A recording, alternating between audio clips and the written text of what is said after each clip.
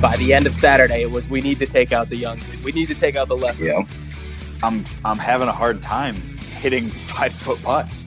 Did I see that you hit a ball so hard you broke a driver head? That is correct. It may be the only ball I squared up all day. What's your handicap? Well, we don't have to talk about that right now. I was a member at a private course like the last 2 years, but I've never been as like into golf. Was that a humble brag, guy? That was such a humble brag.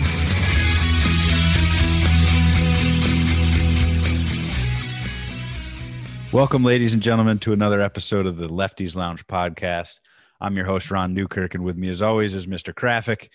We have a great show for you, another interview. We have Sean Walsh and Skyler Finnell from the Pros for Pros tour, the PFP tour. Had a really great time sitting down with them and chatting about their mini tour that they created, and they're just really great guys. John, what did you think about this whole thing? I thought it was a really, really cool chat.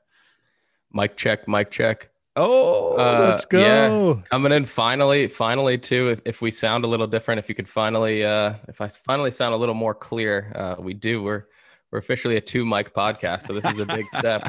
This is big. Unfortunately, the interview isn't with the microphone, but that's a good you'll point. be able to tell the difference and respect the difference, right? Exactly. You'll hear the difference very shortly. Hell yeah. No, but an awesome pod. What two just really cool personalities. Very fun to talk to. Was a really, really enjoyable conversation. And just very polished. Like they were so good. They were so good. Listen to their story, their message. It was really good. We could have went super deep with them. I'm really excited to continue this relationship and see how they play this year. Yeah, it's going to be awesome. Yeah. Going to have them on some more to pick their brain a little more. Cause you can tell both very sharp. Yeah, no, it was just awesome. Obviously they're pro golfers right now. Just trying to make it, and they decided during COVID to just make their own mini tour because they were sick and tired of the other ones. So they're a transparent group of guys, and just it was awesome to sit down with them. So let's kick it right to that interview. What's up, everybody? Today we have not one but 2 professional golfers with us today.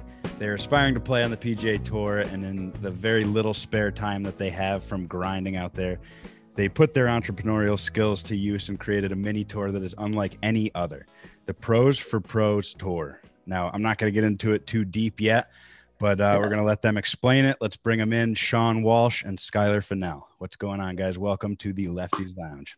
What's up? We appreciate you having us. Yeah, it's awesome. Last time we talked, you guys were in the Taco Bell drive-thru. Are we going to have any of that going on today? Or if there's a DoorDash, you're going to hear the doorbell and maybe a Doritos Locos Tacos rolling in. I love it. God, what I would do for one of those right now. Let's just start. You guys are both trying to make it on tour. Just tell us a little bit about your story, how you got here. I don't know which one you want to start. Maybe Sean, you want to start first? Yeah. Sure. Yeah.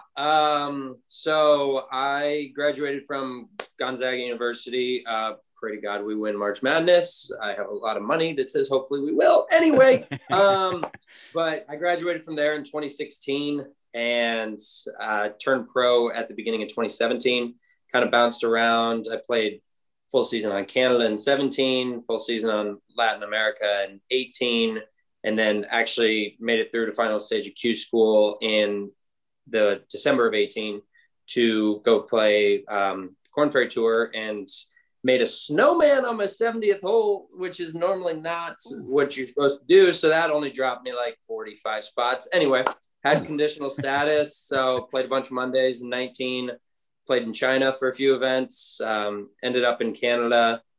And yeah, then 2020, well, we'll get into the PFP tour later, but had nothing to do. So yeah, that's a little bit just the brief on my whole short 4-year career that I've had so far, but yeah, awesome. Not as illustrious as Skyler's though, I'm sure. Well, let's get into that one then. That sounds very interesting. No, pretty similar story. Yeah, we were both 2016 class. I went to USD, another West Coast Conference school. And then that means San Diego to the people that listen from the East Coast that think it's South Dakota. San Diego State or exactly. Not Xander's school at San Diego State, and not. That's right. But yeah. So yeah, played Canada in 2017, and then played Latin America 2018, 2019, and that's where Sean and I kind of started to travel together in 2018.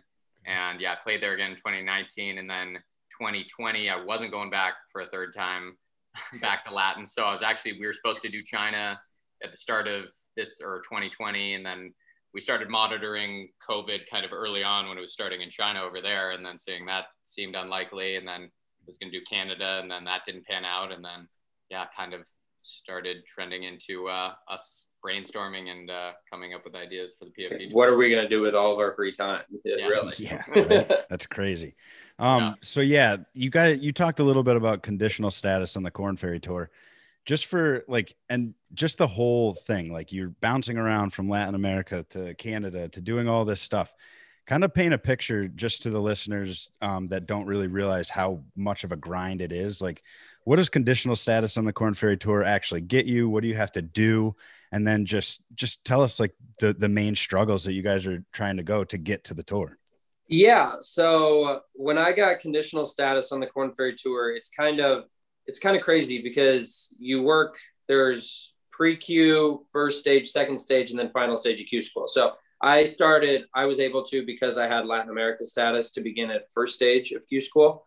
So I made it through first stage and then made it to second stage, which everybody who makes it to final stage actually gets a Corn Ferry card. Then that's where you play for status. So I think there was like 150 to 160 guys, and the top 40 gets guaranteed starts. So like 25% of them do.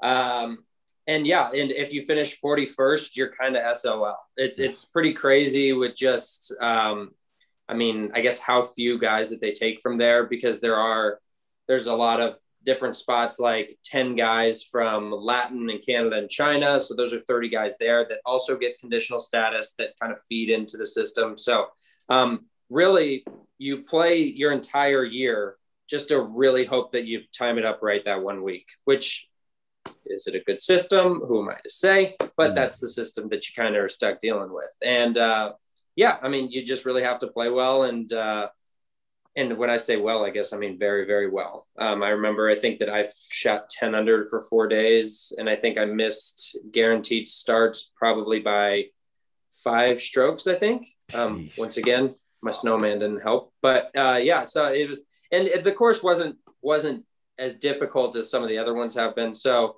if you weren't really shooting 4 to 5 under a day, you kind of were losing pace with the field, which was kind of the first time that I had ever really realized, that was kind of my welcome to pro golf, was just like, holy smokes. Like, yeah, everybody's doing this out here. Hitting 25 feet from 150 yards ain't going to get it done anymore. So but it's kind of crazy.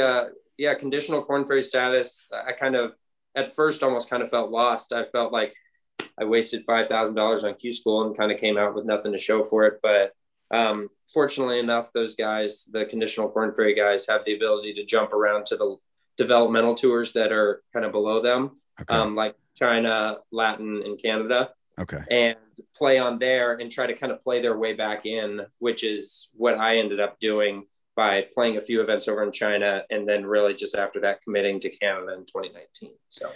So when you commit to a tour like that, are you still trying to play like the Monday qualifiers, or are you just totally like on their schedule? How does that whole thing work?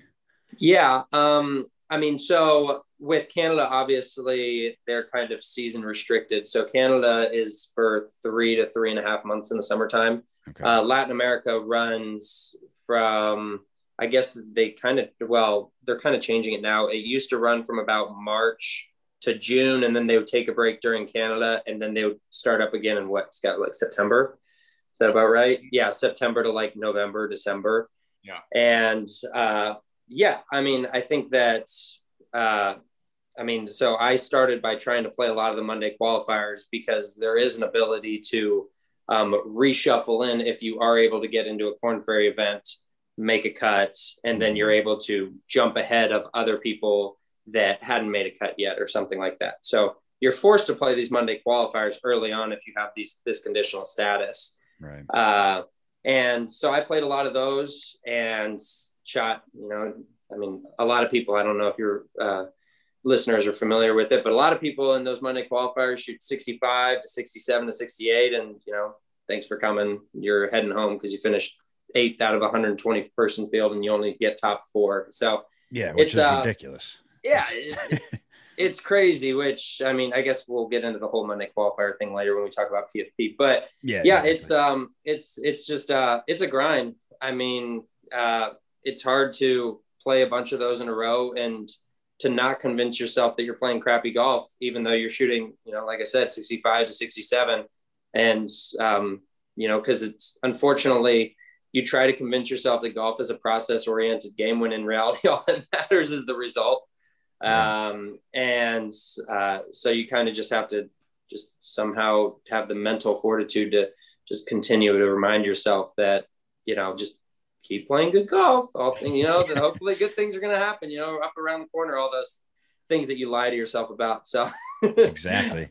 So Skyler, what are the mental struggles? Like it seems like there's just so much competition in these Monday qualifiers. And I'm sure even when you go to the Latin America tour in Canada and all that stuff, like you're all professional golfers doing the same thing. And there's so much competition when you go out and shoot 65 after 65, like, what do you have to tell yourself? Like, what do you have to do mentally to keep grinding like this? And not only that, but you're traveling and you're doing so much stuff. So just, what are you guys trying to do? To be honest, I don't play a lot of Monday qualifiers because it's like Brooks has come out and said, he's like, if I'm playing Monday qualifiers, I'm maybe getting in like 1 or 2, in a 7-week stretch. So that's why it's like golf is kind of weird because it's not like professional baseball or football where it's like you get drafted to a team, you have this course of action to make it to the elite level. Golf, there's so many different avenues of one, if you're going through the PGA Tour system where you can play the umbrella tours, Latin, Canada, China, work your way up, build status that way to the Korn Ferry Tour, or wait at the end of the year and play Korn Ferry Q School at the end of the year and build your status that way. Or you can play the Mondays. And if you feel like you're going to pump out a 64 and get into the event, you feel like you're hot, then ride it out. Maybe it's worth, shelling out $300-400 on that event. So it's weird that it's kind of, you figure out your strengths. And at least for me and Sean, where I see us as very like consistent players, you give me 4 rounds. Like I feel confident that I have a better chance of getting to like 10, 20 under par, shooting 3, 4, 5 under a day, rather than me going out and shoot 7, 8, or 9 in one round. Right. So the longevity consistency wise, I think pays off more for me to target playing a tour, playing Latin, playing Canada, China. Like in Latin America in 2018, I finished like 20th or 18th on the money list. So that got me straight to second stage of Q School. So you can chase the Monday qualifiers all year, not get into one, and then you're right back down at first stage. Right. And even though you made it to final stage last year. So it's just, targeting, what you want to attack, but it's also going in, whether it's a 1-round qualifier, 4-round qualifier. I've got Canada Q School in 2 weeks. And this is the first big qualifier I would have had in, I don't know, year and a half, 2 years. Since Q School, probably, huh? Yeah, exactly. Since Korn Ferry Q School 2 years ago. Oh, and wow. I've made it to second stage 3 years in a row. I've missed it by a shot my first year. So it's playing enough now. It's like, it's another week. It's another event. You go into it as professionally as you can, as prepared as you can for the golf course at that time. And you just suck it up and you handle it. I don't know what else to say. It's and I personally, like I relish in getting prepped and ready for an event. Like I like that. It's, you kind of see the time, it's like, okay, you got a month out, you kind of see how your game's at. Right. You analyze your weaknesses, work on things. And then once you get into it, it's like, I've prepped as hard as I can, like as well as I can. I've just got to let it all hang out. Just let it happen. Whatever happens. If it happens and putts are falling and you're hitting it well and things pan out, great. If not, you're not going to kick yourself like trying harder than you were intending. And then you're kind of shooting yourself in the foot. So golf is a weird game, as you know, like you'll hit better shots when you're not trying than when you are trying. So it's figuring out like what works for you. And I think Sean and I think any pro that gets older and has more experience just figures out what works best for them. Yeah, It's crazy to me that there's just that much competition, and I don't know. I wouldn't be able to do it. That's why I'm not a professional golfer. So, John, were you going to say something? No, I was going to say it seems like you guys have such, I think you were kind of touching on it there, Skyler. Like you guys have, you kind of have like the process, you kind of have like the mindset, you understand kind of what it takes now. And I think you were alluding to it a little bit, but like how much has experience, like how much has that been experience? And like how different is like kind of your headspace in your game like now than it was as say like even just 2-3 years ago? Oh, for sure. I would say too, just in the progression from like high school to college to professional, like learning how to travel is a huge thing. Like Sean and I traveling in Canada, it's a little bit easier just north of the border. Going down to Latin America, you're flying down to Argentina and nobody speaks English. Like I had to go down, we did our qualifier in Argentina and I got there like a day early and I didn't bring enough cash to get exchanged. So I'm like going into this mall and nobody speaks English. I'm like, ayúdame, por favor. Like just, I mean, you're up to not bad before you even get to the golf course and try to figure out how to get through that week and finish in the top 10. So I think that aspect just, I mean, matures you really quickly. You either adapt or die. And I think that has been huge just from, where I was like just out of college to where I am now, knowing how to travel a little bit better and just handling your shit. Like from your travel to your golf to your business stuff, just getting all everything in order where you can then just get to the golf course and kind of relax and not feel like you're stressing about other things.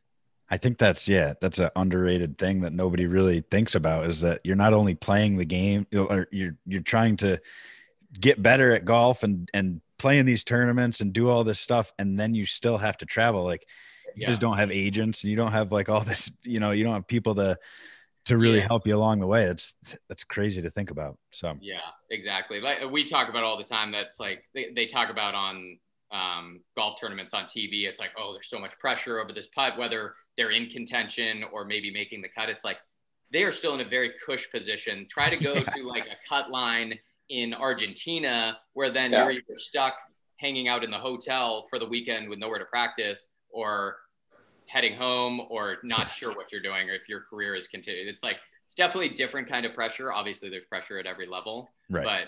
But it's just, it's pretty wild at those stages when you're young and feels like you're kind of on your own and just, you know, there you go. Yeah, exactly. That's wild. Yeah. So let's move to 2019. The pandemic hit and you guys really didn't know what was going on with the tours, but I'm pretty sure that there was a money game. 2020. Oh, 2020. Sorry. Yeah. It feels like it was 2019. 2019 was fine. 2020. I just completely rolled with that. I was just you lay off 2019, will you? 2019 was a great year. Goodness. 2020 hits. I'm sorry. So you guys are trying to figure out something to do. You started a money game. Tell us a little bit about that, because that kind of leads us into what you guys have created. Yeah. So, pandemic hits. Skyler, I think you went back to California. Yeah. Like a crazy person. The only person going back to California. Yeah, there's like, why is there only one person on the plane? Like, the pilot's not even here. So I think pandemic hits, and a lot of it was like, okay, what do we do now? We didn't even know if golf courses were going to be open. And thankfully, not going to be like that Texan that's just, thankfully I live in the great state of Texas, but it was nice because we took a relatively conservative approach to the whole COVID thing, as I'm sure the country knows. And we kept golf courses open. And so at that point there's got to be over 200 pros that live in the DFW area itself.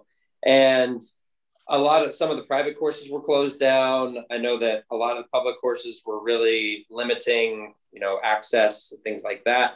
So I kind of had the idea of, okay, nobody is able to, normally, you'd have games every week, things like that. Those aren't happening anymore. So I went to the GM up at a golf course that I've played at since I was little, in Keller, Texas, a suburb of DFW, called Sky Creek Ranch. And the guy's name's Jonathan Bird, not the PGA Tour player, But Jonathan was a real homie, and he was just like, yeah, absolutely. Like, bring as many guys as you want out.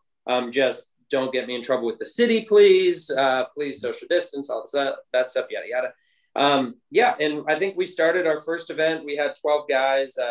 Like I said, I mean, the web is pretty connected amongst pros everywhere, let alone if you all live in the same area.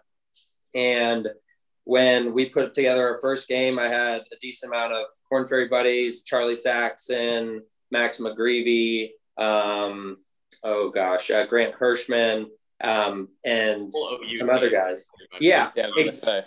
Yeah. And so, a decently competitive game. And so we started with like 10 to 12 guys, and we had, I think it was 4-man teams or whatever. And we did an indie pot, things like that. It was like $100. Everybody throw $100 in.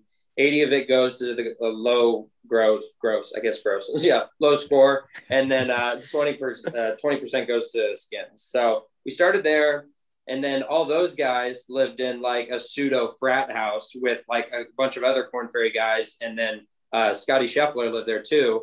And so, and I had known Scotty growing up from junior golf days and everything, from him kicking the crap out of me when he was like 8. Soon enough we had PGA Tour guys. And I think our last few of them, we ran those games probably for about 7 to 8 weeks. And I think the last few of them, we were in about the mid 30s with, wow. I think at one point we had like 6 to 7 former PGA Tour players. We had probably 8 to 9 Korn Ferry guys. We had a couple LPGA girls. Cheyenne Knight played, who won an LPGA a couple years back. And then what was really cool about that as well is that it actually gave some amateurs in the area and some high schoolers the ability to come out and play, against these, to kind of see, I guess, to get a look at what it kind of takes. And really what I wanted them to see by coming out is to know how they aren't as far off as they might think they are. I mean, I think that for these really good high school players that were coming out and playing, and these amateurs, were able to kind of see, okay, like it's impressive, but it's not undoable. And I think that sometimes, watching golf on TV and some of the announcers can make a lot of the things seem so, I guess, unobtainable, unless you're, a stud of studs. I think that by having them out, it really showed them how, I guess, kind of thin that margin was, and that, hey, all you got to do is keep grinding, and it's like, I mean, look at how they compose themselves on the golf course. Look at how, they approach things, different shots. And I thought that was really good. So overall, it was super constructive for everybody. And I'm not going to take credit for anybody, but a lot of the guys came out playing really well once Korn Ferry and the PGA Tour kind of started back up again. So that's awesome. Yeah. So it's just good competition when you didn't have it, and you're playing for a little bit of money. So it's getting the juices pumping. So you guys were basically in turn created your own tour that kind of gave you the idea for this. Is that right? Skyler? Yeah, I would just say, I think this is maybe even an idea we had before. Sean and I had talked about, especially when he was playing some of those Monday qualifiers when he had conditional status, and just some other mini tours too, when we kind of have filler time in the off season of things to play in, and being like, man, that's just like costs a lot of money to go play the Monday qualifier. You're in like $1,000 for the week after hotel and everything. And, you shoot 65 and you're stuck like with nothing to do. Yeah. And then Sean does this game. Like I come in, I remember like the first day back, I was like, hadn't played a golf course in like 2 months. And it's like me, Sean, Scotty Scheffler, and like some other Charlie, I think, right? Charlie Saxon. Yeah. And I'm like, all right, like here we go. And Sean sets up. Here's your donation. Yeah, exactly. Yeah, I'll take my 76 and get out of here. Yeah. But Sean like sets up this game and like running all the numbers and everything works out cleanly. It's like he's not taking a cut or anything. It's like, okay, like this is everybody's down, like puts in a fair buy-in, the payout's good, like okay. And we had talked about the Korn Ferry Mondays, like okay, everybody's there, you miss it, and then there's nothing to do. You kind of twiddle your thumbs for the rest of the week, or you go home, or you don't know what to do with your flight. So I think the idea kind of came through a lot of different things, and just being like, why is there not a tour that follows the Korn Ferry Mondays that is more player friendly compared to a lot of mini tours? Mm-hmm. So it kind of fills that void of while you're in Omaha, Nebraska, or Florida, or wherever that Monday qualifier is, if you miss it on that Monday, you play our event. You can take that Tuesday off or play a practice round if you want. Sometimes our courses are the same course as that Monday qualifier. Mm-hmm. And then you play That's Wednesday, awesome. Thursday, Friday, no cut, guaranteed 3 rounds. You get in the reps of playing competitive golf and all in carts. So you maintain your energy. Yeah.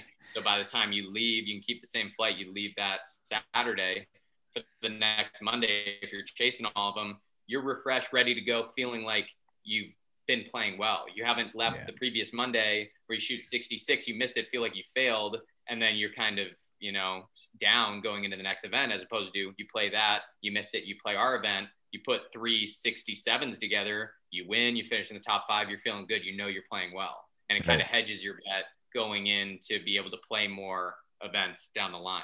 So that's like the short summary, I would say, of kind of how it came along. Yeah, it's awesome. It's awesome how it's set up because, like you said, like just kind of going back to the mental side of the whole thing, like you go to these Monday qualifiers, you shoot your 67, whatever, you come in 8th, you don't get anything, you just spent $1,000. Now you're stuck somewhere, you have nowhere to practice. You have to, you know, if you do, you got to go pay money to go somewhere else. And like, it's just, it's a crazy thing. So you guys are just, it's an awesome concept. I really think it's genius. Yeah. I actually, it's funny you mentioned the OU guys. I first found out about you guys through Luke Kwan, who was the YouTube sensation. The YouTube sensation. I was gonna say he's gonna love that I said that on here. God, I know, right? I hope he's listening because that'd be pretty cool. Oh yeah, we'll get old Luke Kwan listening. He's probably in the gym doing arm day. Yeah, I just saw he's got 2 videos out now. What's today? Is it Thursday? Today's Tharm Day. That's great.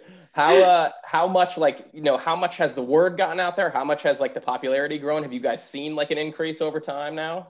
Yeah. So I think that when we first, everything kind of happened so fast. I guess to kind of like, just to take a step back, it was really a conversation that when we had first, I guess, started talking about this, it was really like when we were just having a few margaritas and being like, how can we possibly get less screwed by the mini tour system combined with, you know, the Corn Ferry Mondays type thing.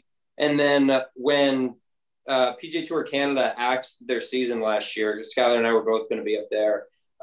That's kind of when we were like, okay, we kind of need to do something about this. Like, and now that we officially have unlimited time on our hands, let's, you know, get something going. And the Corn Ferry Tour just kind of released their, I guess, summer/fall schedule. And the first 2 events were in San Antonio. We were like, perfect, 4-hour drive.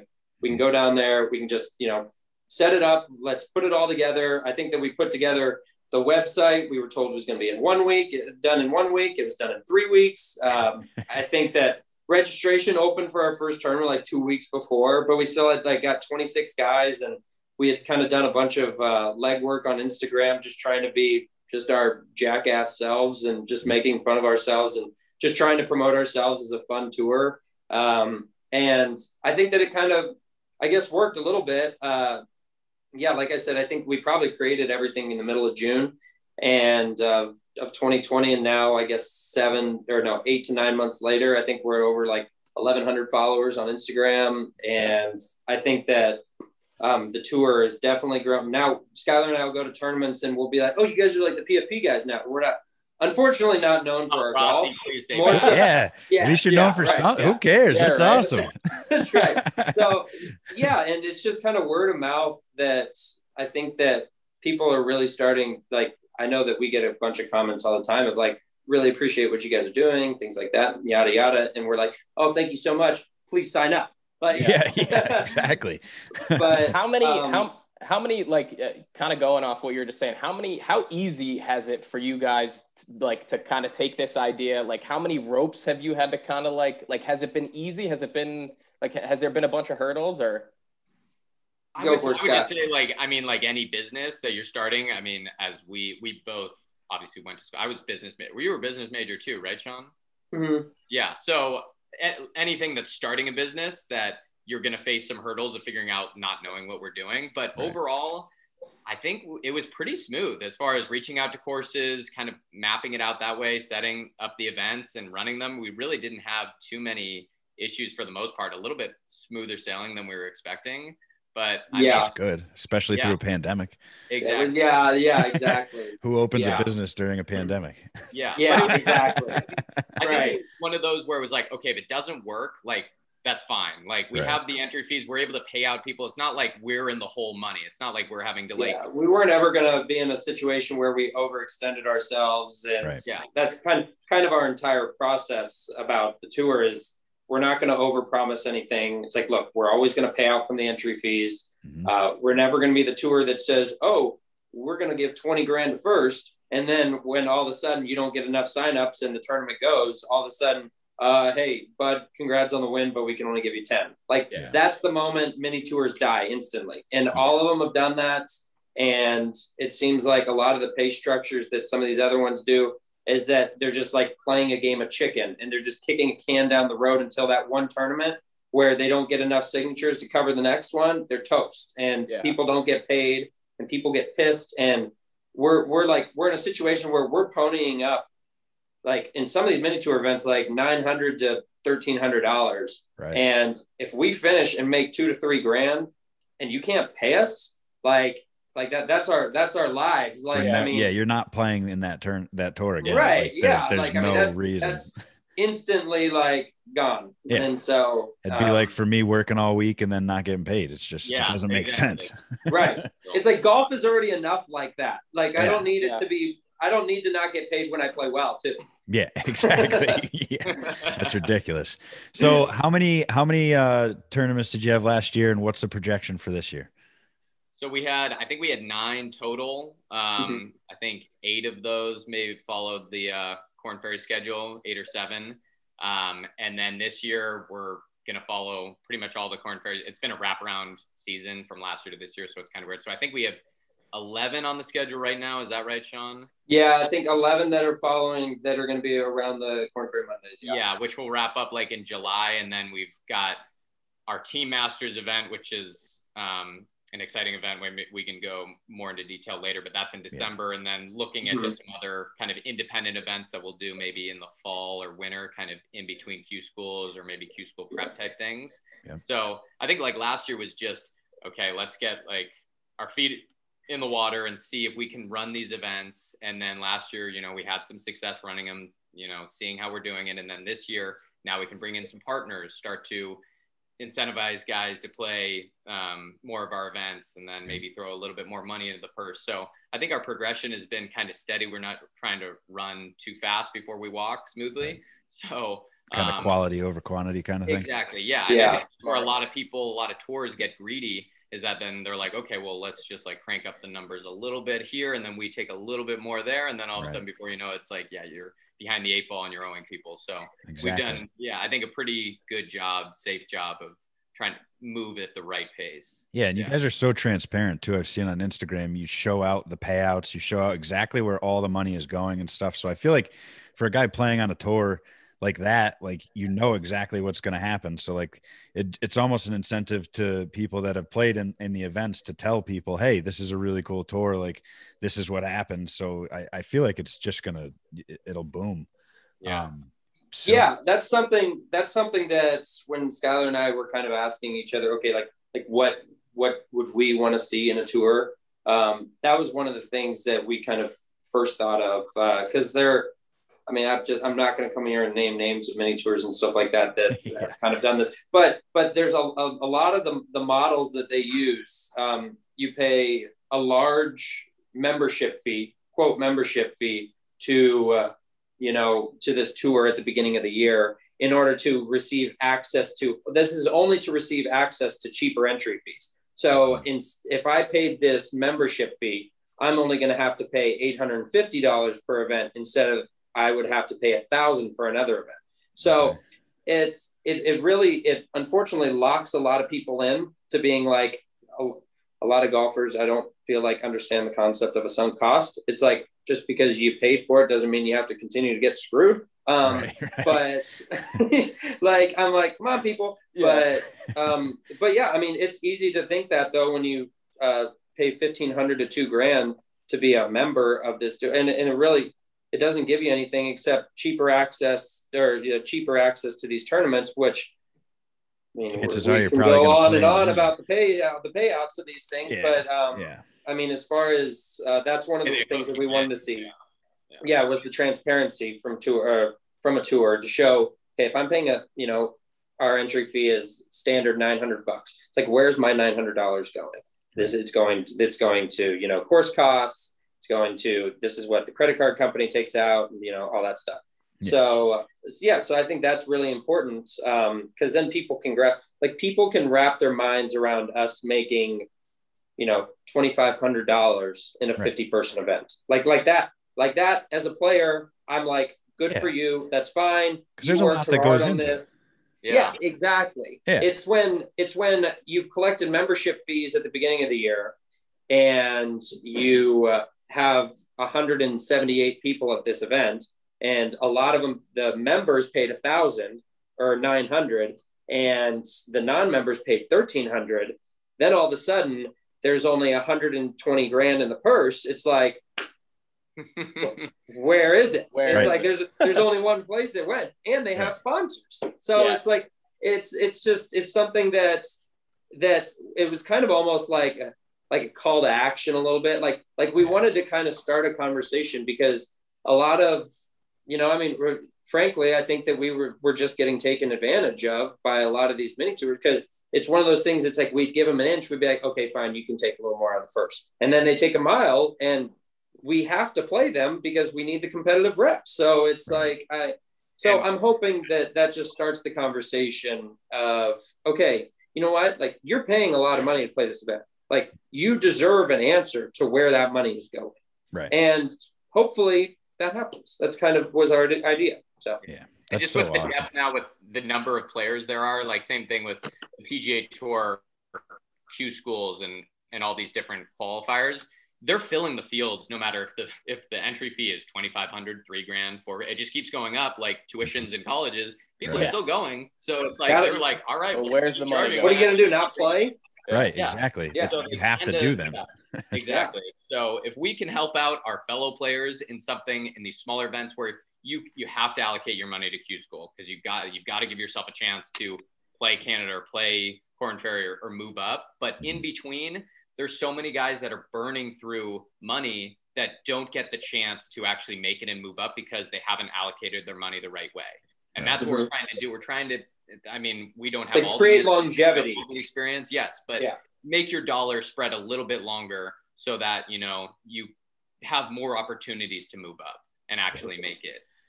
Yeah, it's just the whole concept of the whole thing. I honestly can't believe that there wasn't anything like this before, because it just makes so much sense. Like it's that's what we keep saying, but we keep waiting for this other shoe to drop. That's like, crap. That's why, but it hasn't happened yet. There's not. So, it's just it's wild to me. So I guess my next question is, like, we've talked about depth of field and stuff like that. Are you going to put a cap on this thing so the competition doesn't get like so crazy, or with a bigger depth? That problem to happen. What's that? I would love for that problem to happen. So what do you think would happen? Would you open the field to like higher and like more payouts kind of things to keep? Or how? What are you going to do when it gets huge? I would just say right now it's one for the people that we have. It's me, Sean, and Brendan that work it. Brendan is Sean's brother, who is at every tournament. He's the tournament operator, rules guy. So just because of our limitations in our workforce, our employees that we have to run these events, one, we cap it. We try to right now at 84 guys, which is one end morning wave, one wave field. So that way we can give the afternoon wave to the courses that we're running out. So from that aspect, if we were filling up fields and then we could bring on one or two other guys to help like work the events, then we could continue to grow that way, which is definitely possible and potentially foreseeable. But right now, I guess, again, it's just building that steady growth that we are supporting what we have right now and what we need, what's adequate to, fund what we need to pay ourselves and for the travel expenses and those things like that. but I would love to see it grow, because I can't see why the majority of the people playing that Corn Ferry Monday that miss Wouldn't it would play not it. play in our event. Exactly. It really, that's, we still keep, but people are sheep as pros. Right. They're like, oh, are you playing it? It's once you all of a sudden see, oh, that's why we had our problem in the beginning, that we would have 7 guys and it would be like, oh, like, are you going to play? And they're like, oh, I'll wait and see if they sign up. And then we had 20 people saying the same thing. And I'm like, if you guys all signed up, if every one have of them 50 signed guys up. signed up. Yeah. But they're procrastinators and they're sheep. So it's just, if we keep putting good events together and more guys they see that are like, oh, you're playing in that, oh, I'll play in that too. And then it's like, then we have some credibility. And then I think then we have the fields filling up a little bit more. And then we can start looking into building it into 156 player field or 120 or something like that, where it could really be something big. Sponsorship. Yeah, Exactly. I think boost the purses. Yeah. I mean, and I think that, just as far as we really want to kind of stay true to one of the things that we do is we make sure that everybody who's pays gets 3 guaranteed rounds. Yeah. And so kind of that's the only like hurdle that's like once obviously great problem to have. And once we get there, but we are going to still try to figure out a way to, guarantee those 3 rounds for everybody. We want to try to stay true to that because that's one of the main reasons we started it is that kind of we don't want anybody. We've been stuck in hotel rooms in, Sao Paulo, Brazil, because we missed the cut and have nothing to do. I'm not saying Knoxville, Tennessee is Sao Paulo, Brazil, but like if you miss the cut at a mini tour, we don't want anybody to be bored. We want everybody to be able to go out there and regardless of, how poor you're playing, how great you're playing, whatever, you're playing that final round. And I think that I know that Skyler would probably agree with me is that those are some of the most important rounds when you fired back-to-back 75s and you're like, oh my God, I'm like 19 shots out of the money. Like, I'm like, well, like, what are you going to do? Are you just going to give up or are you going to go out there and try to get better? Because at tournaments, like down the road in your career, it's like, you're going to shoot a first round 75 and you need to find a way how to, find out how to go make the cut on Friday. And I think that's where you learn how to do that. And there's so many guys that, you go play a 200 person field and they cut to 55. I mean, that's 150 guys that go home that, didn't get the chance to go and, see what they could do, even if it wasn't their best week to try to make something of it. And I think once again, going back to that mental attitude of trying to learn yourself and trying to learn how you handle adversity, especially in the middle of a tournament, I think that we're able, like our events and our format is able to really help out guys with that and help them learn kind of how to handle that. Yeah, I can't say enough how awesome it is. And the whole cart thing too. That's just, we're lazy, dude. We're not sick, walking. dude. It's brutal in the summer. I mean, if you're in Chicago, these places, it's hot, it's humid. You're walking the practice round, you're walking the Monday, and then a lot of these other tours, you're playing 4 rounds, you're walking again. By the time walking you get to every the next round, day, you're exhausted. Yeah. And I mean, at this stage, it's saving energy. And you want to peak at the right time. You don't want to peak for our PFP event, may make you some money. You want to peak at that Monday. You want to peak at whatever that big event. We are that build-up event to give you reps, make some money, and really give you some positive vibes going into your next big event. Yeah, it's such an awesome system, man. I love it. And you guys, actually, how we met, you guys have a sponsor, Harleston's. Shout out to Weston. Shout out Weston. He got and us his Bud Light. Yeah. I'm not gonna feed back probably right now. He got us together talking, and why don't you just tell us? I think you have Jones Golf Bags or Jones Golf Company, whatever it is, and Harleston's. Just tell us the added value that they bring to your tournaments too. Go for it, Sky.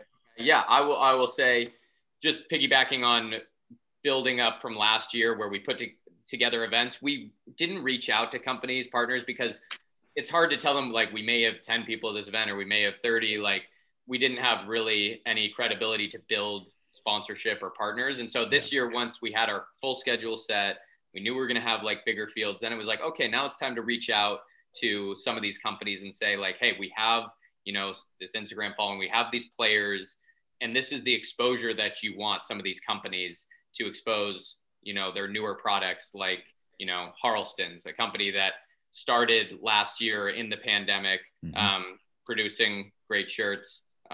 This actual shout out again one right here, this collar. There you go. Yeah, Exactly. this collar is in it's Harleston. So we've teamed up with, I think, Fore at the moment now. So Harleston's as far as our shirts, Jones Golf Company, which makes great backpacks, duffel bags. So each winner will get a Jones backpack or duffel bag with the Jones and PFP logo, which are really sweet. They'll get a $250 Harleston's gift card to go to the website and get some shirts or whatever they want. And then we've joined up with a yardage book company and Decade, which is also a kind of strategy system for course management and provides discounts to guys that are wanting to improve their course management, things like that. So we have the players and we have the exposure. So if we can kind of connect these companies to these players and build it up that way, I think it's kind of a win-win for both sides. That's what we talk to these companies about, trying to make it mutually beneficial for both parties. Absolutely. So we can be kind of the middlemen for that and provide them with some good clothes or some cool bags or sweet yardage books or whatever it is, that's it's kind of a win-win on both sides. I mean, any golf swag is really fun. Exactly. For anybody. Yeah. People want to feel cool, they want to feel like special, getting a discount, and that's, exactly. Yeah. If we can make that happen, then it's ideal. It seems like, obviously, Instagram is so big for you guys. We just recently started about a year ago. I'm curious, with you guys just starting, Instagram kind of being that biggest vehicle for content, right? It's how was that with you? Were you guys active social media goers before this? How has that transition been, and have you enjoyed it? I know, Sean, you seem like quite the personality, so I feel like you. Yeah. Well, I was a leprechaun yesterday on our Instagram page. So I don't know how I missed that, but I'm gonna have to scroll back to that. Yeah. We like to have fun with it. I think that's part of it is, we don't take ourselves too seriously. So I think we try to have fun with it. And I think both of us are pretty moderate as far as our involvement on Instagram or social media. And so building it up has just been kind of, fun. He pitches in a little bit. I think a teamwork makes it a little bit easier when he throws a post in, I'll throw a story or post in and kind of make it work that way and kind of just have fun with it. It's been kind of fun. Well, you just want to be original. I feel I don't know. It's I love it when Max Homa makes fun of this is what my agent would want me to tweet. And then he ends it with hashtag golf or whatever. And it's nobody wants to hear us say this is today's leader. These are the groups or whatever. Yeah. It's we want to put our own funny spin on it. And exactly. It's I remember when we were both tied for the lead after the first day, and I shot 74 the next day. I was well, we didn't want to make it too obvious that it was collusion, so I fell on the Can't win your own tournament. Exactly. That's right. Yeah, that's why I lost in a playoff. Yeah, exactly. Yeah, exactly. You couldn't win your own tournament, so that was very noble of you. It was on purpose. But it's just things like that people are kind of, I don't know, something different. A lot of the mini tours, they just, you post the schedule, you post the other things, yada, yada. But we kind of like to try to have fun with it. And I think that, I frankly, I don't care what people think. It's if you hate it, that's fine. I don't really care, but but we have fun doing it. So that's all that matters. You guys are doing great. I love everything about it. And you guys are starting this episode is actually going to drop on the first day of your first tournament here, March 24th, which is pretty cool. Yeah. I don't want to take too much more of your guys' time. Do you guys have anything else you want to throw out there? I know you wanted to talk maybe about the December tournament. Yeah, that could be maybe a separate podcast on its own. Yeah, we'll get it when we're later. Well, that's if we're invited back. I don't know if we're invited back. So. Absolutely. Yeah, exactly. When we book our flights to go down to Daytona, we'll have you back on and we can talk about that. Love it. Yeah. John, awesome. You got anything else before we let these guys go? No, go check out PFP Tour on Instagram. That tournament that we're talking about right now, the players list just dropped today, so check that out. Some pretty big names in there. But no, it was great talking to you guys. Love the vision, the message. Excited to keep this going. Thanks, boys. Yeah, we appreciate it. We're happy to be happy you guys had us. And Skyler, that's a fellow Bostonian down there. So hey, go Sox. Yeah. I can't believe we're gonna end it on that. Go Sox. We're ending it on go Sox. We'll cut it right there. We'll cut it right there. Go Sox. The Nantucket twang. Yeah, that's right. Yeah, exactly. You're bougie seersucker. Yep. Well, thank you again for coming on. We're gonna be trying to promote this too. We got some things in the works. I know we've been talking about, so it's not the last time that we're gonna see you guys. So thanks again. We're excited. Absolutely. No, thanks, guys. Yeah, thanks, guys. Thanks, Weston from Harleston's too. Yeah, shout out to Weston too. That was awesome. Yeah, exactly. Have a Bud Light for us, buddy. Yeah, or two. All righty, guys. Thanks again. Dude, I don't know about you, but we could have talked for hours more with that thing. But I think they painted a pretty good picture about exactly what they wanted to talk about, and I cannot wait to have them on again and just get more in depth about everything and just, I don't know, get nerdy about golf. It was a lot of fun. Yeah, it's gonna be a really fun follow it more intently. It's a good, like, I mean, they talked to some of the names they were throwing out there, but even looking at the event for this weekend, it's just a good group of guys. Like, it's a lot of, like they said, it's a lot of young guys just trying to make it on the Corn Ferry and to the pros or to the tour, and it's gonna be fun to see kind of like, who makes it from their little circuit first. That's it, man.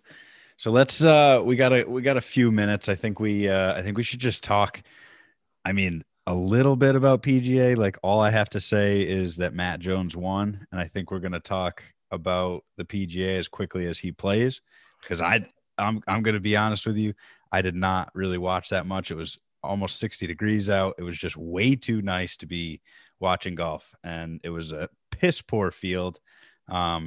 Just one of those weeks where, like, the Honda Classic has been around forever, and it's just one of those things that it's just slowly declining, and it's becoming one of those just in-betweeners. I mean, we've had the most ridiculous run of golf, and we're due for a week like this. So, I mean, kudos to Matt Jones. I think he won like 7 years ago, right? Something like that. Yeah. But boy, does that boy play quick. Did you see that at all? I did. I saw a couple. It's amazing, like, especially nowadays. Like, makes me uncomfortable. Like, it's like, are you ready, dude? you're even like watching him, like, you're ready for it, but you're never ready for how quick he goes. Exactly. Like, it never feels right. Yeah, it was incredible. I think, shout out to Frankie too. It's his birthday today. So if you're still listening, hopefully you are. Happy birthday to Deuce. He's not with us tonight because he's partying, taking shots, and I think he got a new mic too, dude. So I think we're gonna be the three amigos. So yeah, happy birthday, Deuce. Happy birthday, Deuce. But he said that Matt Jones is probably his favorite player because of how fast he plays, and that he's gonna try and mimic it. So I'm excited to see that. I need to see that. Oh my God, so funny. But yeah, I don't have really anything else on the PGA Tour. So I want to talk about like our range sessions, and I know we're really jacked up about going to our lesson with Coach Pete. We had to reschedule, unfortunately, but we're working hard to get that back on the schedule and really get our swings in tune. But dude, the first range session out you had was pretty went pretty well for you. Yeah, I really struggled with how I wanted to, even if I wanted to disclose this information, and I don't know if I should keep it pretty close to the chest, but no, you can't. You have a golf podcast. I know. No, it was refreshingly weird how clean the transition's been this year. Definitely the easiest transition that I've had. Yeah. Coming out of a winter. Obviously didn't touch a club really for 3 months, 3 to 4 months. And I've had 3 sessions now, 3 full range sessions. Okay. And yeah, it feels, I don't know. I don't want to jinx it. It just feels very right. It's very simple. I don't know if you want to go through the range session, dude, let's just get into it. We haven't done this in a while. Like, yeah, I just saw a video of those buttercuts that you were hitting, and coming from my perspective, I'm pretty pissed off that you're hitting the ball that well after the winter you had and the winter I had. Like, I feel like I don't know. You're the better athlete. So just tell us how you do it. How do you not touch a club and then just come back hitting buttercuts like a gangster? Yeah. So it goes, well, I mean, we've kind of talked about it. It's been a culmination of everything. I think it's a lot has to do with the whole Adam Young thing, the book that I was learning. We actually, listening back to the Coach Pete podcast, we talked about it. But like the difference between block practice, which is like what we're doing right now, with just these range sessions where there's no variables. It's like, how do you get the most out of those sessions? So, and like, how do you actually understand what's happening, where it's not like, I'm just going to throw a ball down. I'm going to go hit fucking eight irons, 8-10, 8-9 irons, 8 wedges. Not have any target, just hit balls. So now this year, or what I learned at the end of last year, which I say all that to, this is kind of like how the first 2 range sessions went. It was very simple. Like, so I based all of this off this guy's, like, he posts full YouTube videos of his practice session and goes through exactly what it is. So I'll just kind of explain it so that it makes sense. So what you do is, like, you hit like a handful to 10 60-yard shots, 100-yard shots, 120-yard shots, 140-yard shots, and so on, 20-yard intervals. And really all you're doing is you're taking a wedge out and you're hitting 5 balls and you're finding your swing pattern for that day. So very simple. If you're looking down on a club face, where is my strike consistent? And if it is, where is it on the face? And so this is what I was saying is, like, first day back, I take a wedge out. I hit probably 10 balls, all of them high toe off a wedge. Not like, so what that is for me, that's like a little like right hand, like draw, kind of pull draw, just a little offline. So it was very simple, as just like, okay, my pattern today, when I line up and I'm just trying to strike the ball, nail through the ball, just strike it straight, I'm hitting high toe. So all I'm doing is moving my thought process, moving the ball where I'm aiming at the ball. And now I'm almost feeling like I'm hitting it low heel. So I'm pretty much trying to essentially zero out where that strike is. Right. So if my normal for the people that don't know the difference between heel and toe, and you're still following this conversation, heel is on the outside of the club, excuse me, I'm going to confuse them even more. Heel is on the inside of the club, and toe is on the outside of the club. Yeah, you think of it as your own foot. If your foot was pointed down, exactly. Where's your heel? Where's your toe? Don't listen to me either. And so it was just as simple as, like, just that feeling. I know it felt weird to commit to, but I was just committing to feeling like I was legit, like, setting up the ball on the inside. If the face is if the ball is on the face, I'll just off the heel, like the. So it was just as simple as that. And everything just zeroed out, and everything was the strike in the middle. And I didn't, it's been weird. I haven't, like, second thing, our second session, did the same exact thing, went through the whole bag, felt like really good about the whole bag. No real misses, like no drastic misses. That's awesome, dude. And then today went for the third time, and it was weird. It was the first time, like, my pattern changed, which is normal. Like, but that's the idea that that's a thing, different day, different kind of thing. But like you're basically saying is, like, and what we talked a little bit about last week is just, like, knowing what's going on. So, like, exactly, say the third session, you were starting to hit it towards the heel. And then you go and try and hit it on the toe, and then it equals out. Like, it seems so simple, like, logically, that I don't know why we just came across this, because, like, the fact that it actually works, and it's actually, like, once you kind of understand the whole concept of the whole thing, that it actually, can work. And so the biggest thing I should say is that where I feel like it's been different from years past is that even right away, when I didn't pick a club up, and, like, everything, these 3 range sessions, there's really been 0 technical thoughts. So it's just as simple as, like, all right, I feel like I know what my swing is. Like, I'm trying to really simplify my swing, and just now I'm just going to let the club face, after every swing, I'm looking at the club face, and I'm just going to let that tell me what the story is. I'm not really worried about what it looks like. I'm not really, like, I'm just trying to kind of control what I have as, like, a baseline. Because he says that it's just like throwing a basket or throwing a football or something. You don't think about, like, your mechanics when you're actually like looking at a target and throwing the ball. So you're basically just letting the athlete come out of you, and you're swinging. And it exactly seems to be working. Right. Exactly right. It's as simple as, like, I know it sounds simple and it may sound weird, but it really is as simple as, like, thinking of the nail in the ball, and whichever spot of it, and you just kind of feel the path that you want to make. It's either right. It's funny too, because, like, doing it today, so today I was saying that my pattern changed where I wasn't high toe. My normal swing was actually like a little bit like middle heel. So like, but like just off, like it was really close.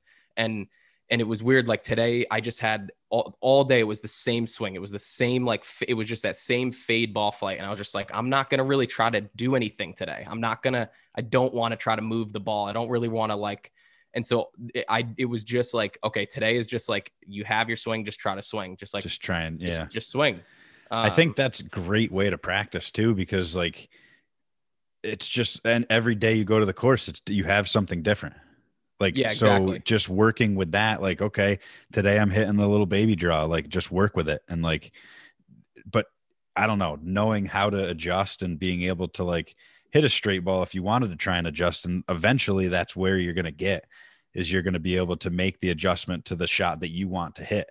Exactly. So like if you've been playing a baby draw and you need a crispy little cut down a dog leg left or something, that is what you need, and you can adjust it. You know what I'm saying? Like, and you know what that, pretty wild. And you know what that feel is. So that's really like next steps. It's like what I'm doing right now is really just to like get a baseline. And the way that I was explaining it is like, if anything, I feel like my floor is just higher because now I feel like I have like this that I can kind of rely on. But really the next steps are like, okay, now like on purpose, hit the toe, on purpose, hit the heel. Now like really like do that on purpose, not where it's just like you're just counterbalancing it. So but yeah, 3 sessions. Yeah, how about you? Where awesome, man. Where are your how your range sessions going? You got the net set up. I got the net, dude. The net is a game changer, really. Like I had to today. I got out of work a little early today and had, you know, a half hour to spare, and I went and hit a very small bucket. I just had to like see ball flight, because that's the only thing I really don't like about the net, is that you can't see like your ball flight. You can feel it, you know where you're hitting it and that kind of thing. And dude, today was mint. Like just I've been working a lot with that tempo, that Pure One tempo swing. Oh yeah. It's, dude, I feel like if I can translate, like, and I know this is so hard to do, if I can translate just not wanting to swing hard onto the golf course, it's going to be awesome, because I was just peering the ball today. Like it felt so good. So explain the ball flight, that dude. Explain that club. Explain why. So the Pure One, it's literally like just the sweet spot of a club. And it actually very small, a very, very small, like it's basically the width of a golf ball. And it's a swingable club that you can hit the golf ball with. And it's, dude, it's awesome, because once you use it a few times, and like I started off at the range and I hit 5 balls, and it just, because I hit a bunch of balls this weekend with it in the net, and dude, I pured them. Little baby draw. Like it was a perfect, it was beautiful. What you were saying is like, are you saying that because the face is so small that you realized that you had to slow your tempo down, and that's what kind of got you in the groove? Exactly, because it's like a more controlled swing. I feel like with like, you cannot, unless you're maybe a pro, like you can't like swing hard and expect to hit that. It's basically luck. If you hit the, you know what I'm saying? Like you have to be controlled, and you have to be like super focused. And then when you move from that to a thing, it looks like a damn frying pan on the end of your club when you're done, because it just looks so big. And you realize it makes me realize that you do have more room for error than you think. Oh yeah. With you these know what clubs, I'm saying? Like the gear effect. Oh God. Yeah. It's crazy. You know, you look at the same club the whole time, and like, you're like, damn, I keep missing. You're not really missing that bad, because if you miss with that Pure One club, dude, you're getting one. If you hit it off the heel, you're getting it in your damn kneecap. And like, you know, the guards on the driving range. Oh yeah. Like I was so nervous. I was like way up in the box just so my God. just in case. But dude, that club is awesome. But yeah, I've been striking the ball really well. And I think it's like I've talked about before, it's the tempo with me. And I just think I swung too hard. And like another thing that I've noticed is that like with this whole tempo thing, I can keep my head on the ball the whole time. Like it's still moving like up and down, but I see the ball longer. Yeah. Because I'm not like gearing up and then it's just I feel way more controlled is basically what's happening. And it makes sense. The quieter your swing, the less. And it's weird too. My ball flight today was higher than it's ever been. So I think because I've been hitting off a mat too, and I've really been trying to like focus on hitting ball first. Strike, yeah.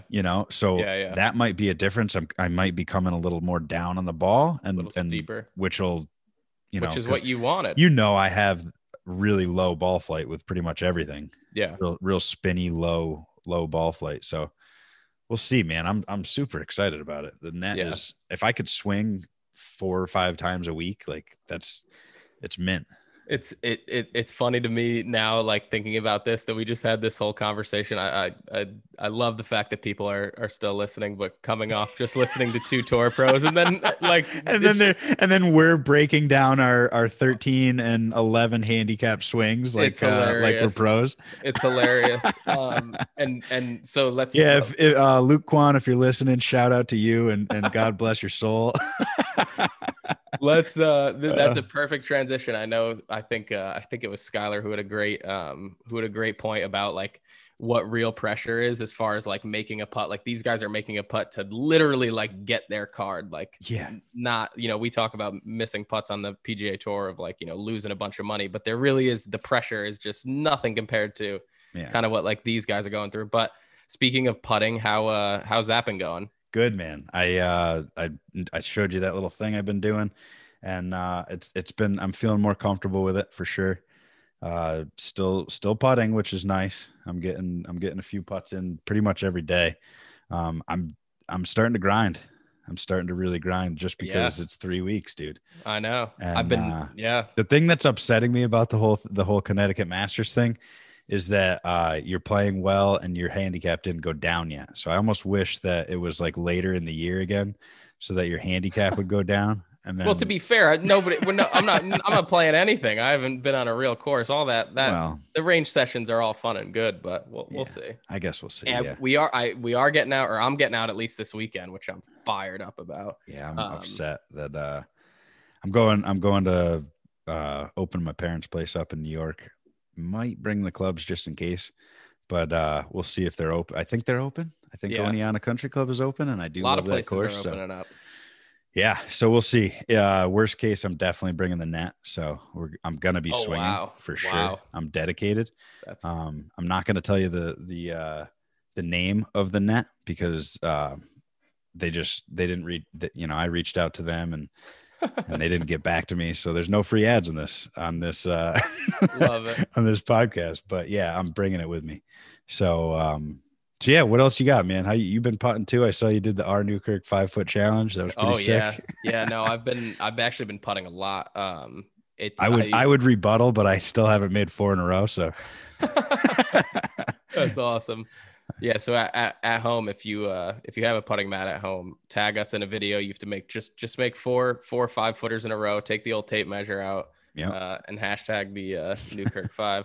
Yeah. No, but it's been good. I finally, which is hilarious to say, but I've gotten away from, I changed my grip. I was still putting. You're doing the pencil grip. No, God, no. It's actually, I don't know. Maybe it is. Maybe it's more normal than I think it is. But I was putting as if I was hitting like a 7-iron. Like I was interlocked, like normal, like same grip I was using to hit a driver. So I used to do that. And pretty then ridiculous. Switched. Yeah.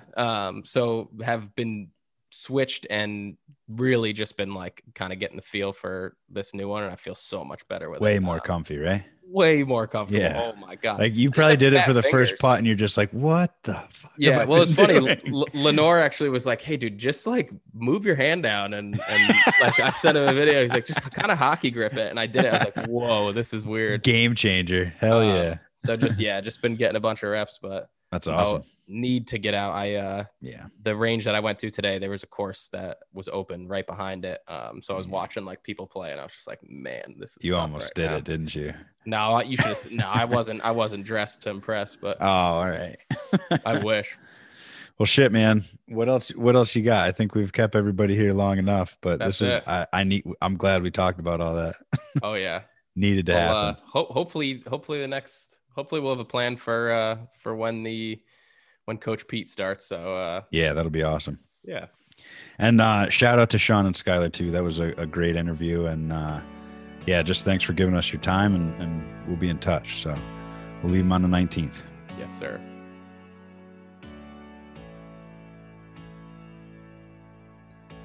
Thanks for listening to this week's podcast. As always, we are produced by Deuce Productions. Shout out to Deuce himself. If you're liking our banter, subscribe and leave a review on Apple Podcasts or wherever you get your podcasts. Don't forget to like us on Instagram at the.lefties.lounge. And if you want to get in touch with us at all, with any questions, comments, or something you'd like to hear us talk about, you can email us at theleftiesloungegolf@gmail.com. Thanks again for tuning in, and we'll see you next week.